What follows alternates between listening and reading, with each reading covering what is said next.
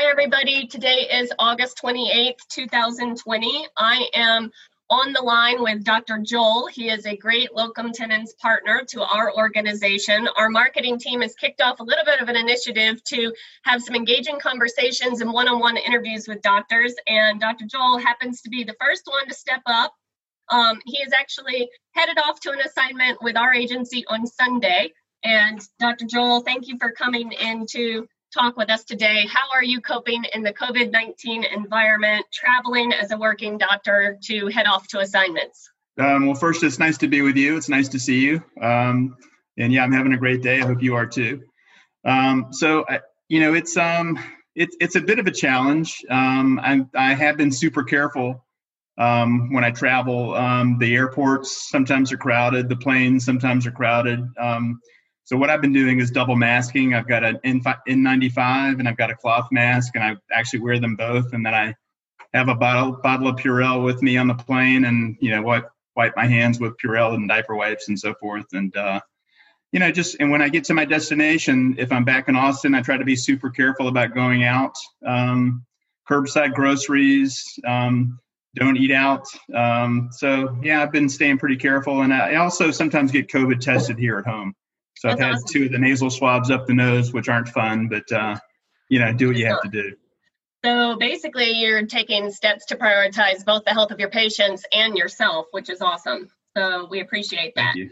Tell us a little bit about how you actually got started in locums. Yeah, good question. So I was in permanent practice here in Austin up until 2014, and I made the decision to jump out to really just do medical mission work overseas. I work with a couple of different nonprofits. And so what I was finding was it was great work and very fulfilling, and I enjoyed it, but I really wasn't doing enough of it to keep me busy. And so I wanted to do some work in the States. Unfortunately, there was a gap between the time that I left my practice and the desire to come back and work in the States. And so I have to give a tip of the hat to you, Kelly, for helping me get back into practice in the States. What I did first is that because subspecialty jobs in pediatric cardiology are kind of few and far between, what I did was get recertified in pediatrics, which I hadn't done for 20 plus years. It's not required once you're a subspecialist. You stay boarded in your subspecialty, so that's amazing. Right. But I made the decision to try to get back into pediatrics first, so I got recertified in pediatrics, and I was wondering how that would work out, and it was great. I really enjoyed being a pediatrician, but again, tip of the hat to you for getting me back into peds cardiology. So I'm going to continue to do medical mission work overseas, but this will allow me to do both: work in the States as a peds cardiologist, pediatrician, and work overseas as a pediatric cardiologist. It is amazing how strict our healthcare system is, where you can be actually double boarded and still have a hard time getting work just because you've been doing the exact same work, not in the United States. Exactly. So with your gap, you mentioned the gap, you were doing those medical mission trips for probably at least 6 or 7 years. Right. Do you the world could use some good news right now. Why don't you tell us a good story from the work that you've done? We always have 1 or 2 really great stories. One that sticks in my mind is that we were in Peru, and there was a 5-year-old boy that walked in. He looked like he was about a 1-year-old boy. He was tiny.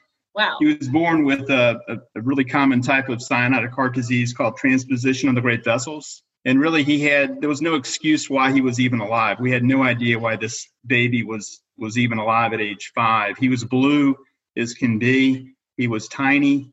In the States, he would have been operated on in the first couple of weeks, the first couple of months of life. Awful. And so we took him to the catheterization laboratory. I act as an interventional cardiologist, peds cardiologist when I'm overseas. So we did what's called a balloon septostomy and then a stenting of his atrial septum, which allowed him to become much more pink. Does he know what's going on at the time? Not really. No, not really. He could barely walk. He was, he was really in dire straits, and we were all shocked that he was still living. But we were able to open up his atrial septum with a stent, made him a lot pinker.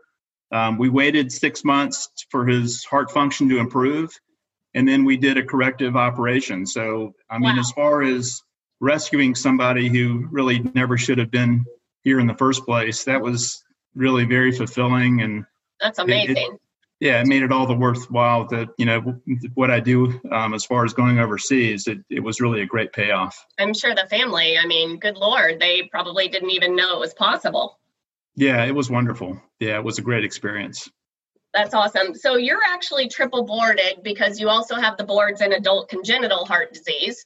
So you're Right. board certified peds because you went back to redo that after you were already Right. board certified cardiology and adult congenital. I'm just curious Right. in this, if you have the adult piece, do you actually see a patient, as a pediatric patient and then go all the way with that same patient through adulthood with You that? can. There are, so to do that, you have to be both a pediatric cardiologist and adult congenital heart disease specialist. So there's not that many of us. There's not that many double boarded or triple boarded practitioners in the States. I would say most of the practitioners these days go through their internal medicine boards and then adult cardiology, and then they become adult congenital heart disease specialists. But I think that it's a huge benefit for people that are boarded in both peds, cardiology, and adult is that you can do just what you said. You can follow them from birth all the way up to to their whatever, 60s, 70s, 80s, That's which amazing. is great. Yeah. That's amazing. So I will kind of wrap this up with one more question. I will give you a hard time here. It was your ex-father-in-law that actually referred you to our organization. He was an awesome man. He worked with our company for probably 10 to 15 years, was one of my first placements. I remember when he called me about you. So it took us a little while to get it going. Like you mentioned, you did have to start on the ped side, but 2.5 years later, here we are. Sunday, you are going out on your first, with our agency, pediatric cardiology assignment. And my final question would probably be, aside from having you to please thank your father-in-law for me and tell him hello, my final question would probably be if you could share a final piece of advice to another doctor that's considering locums, what do you feel that advice would be? Yeah, I mean, for me, it was never give up and find a recruiter like you who, again, I think you're terrific, Kelly. I mean, I really give you all the credit for getting me back into work in the States. Just for the record, it helps to have triple board certified doctors to, sell, but. You're sweet. But, for me, I think my situation was a bit unique because I was away from medicine in the States for, a good amount of time. And it's difficult to get back in. And so my best advice to people that want to get back into medicine that have had any kind of a gap like I did is just never give up.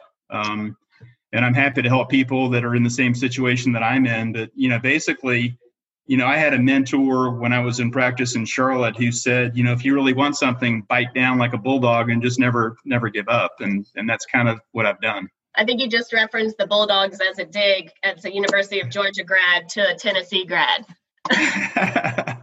That's right. Go Dogs. Okay. All right. Thank you so much, Dr. Joel. I will wrap this up. My marketing team hopefully will be thrilled. We really appreciate you, and knock 'em dead this weekend. Thank you so much. Thank you, Kelly. I really appreciate all you've done for me. All right. Bye. Take care.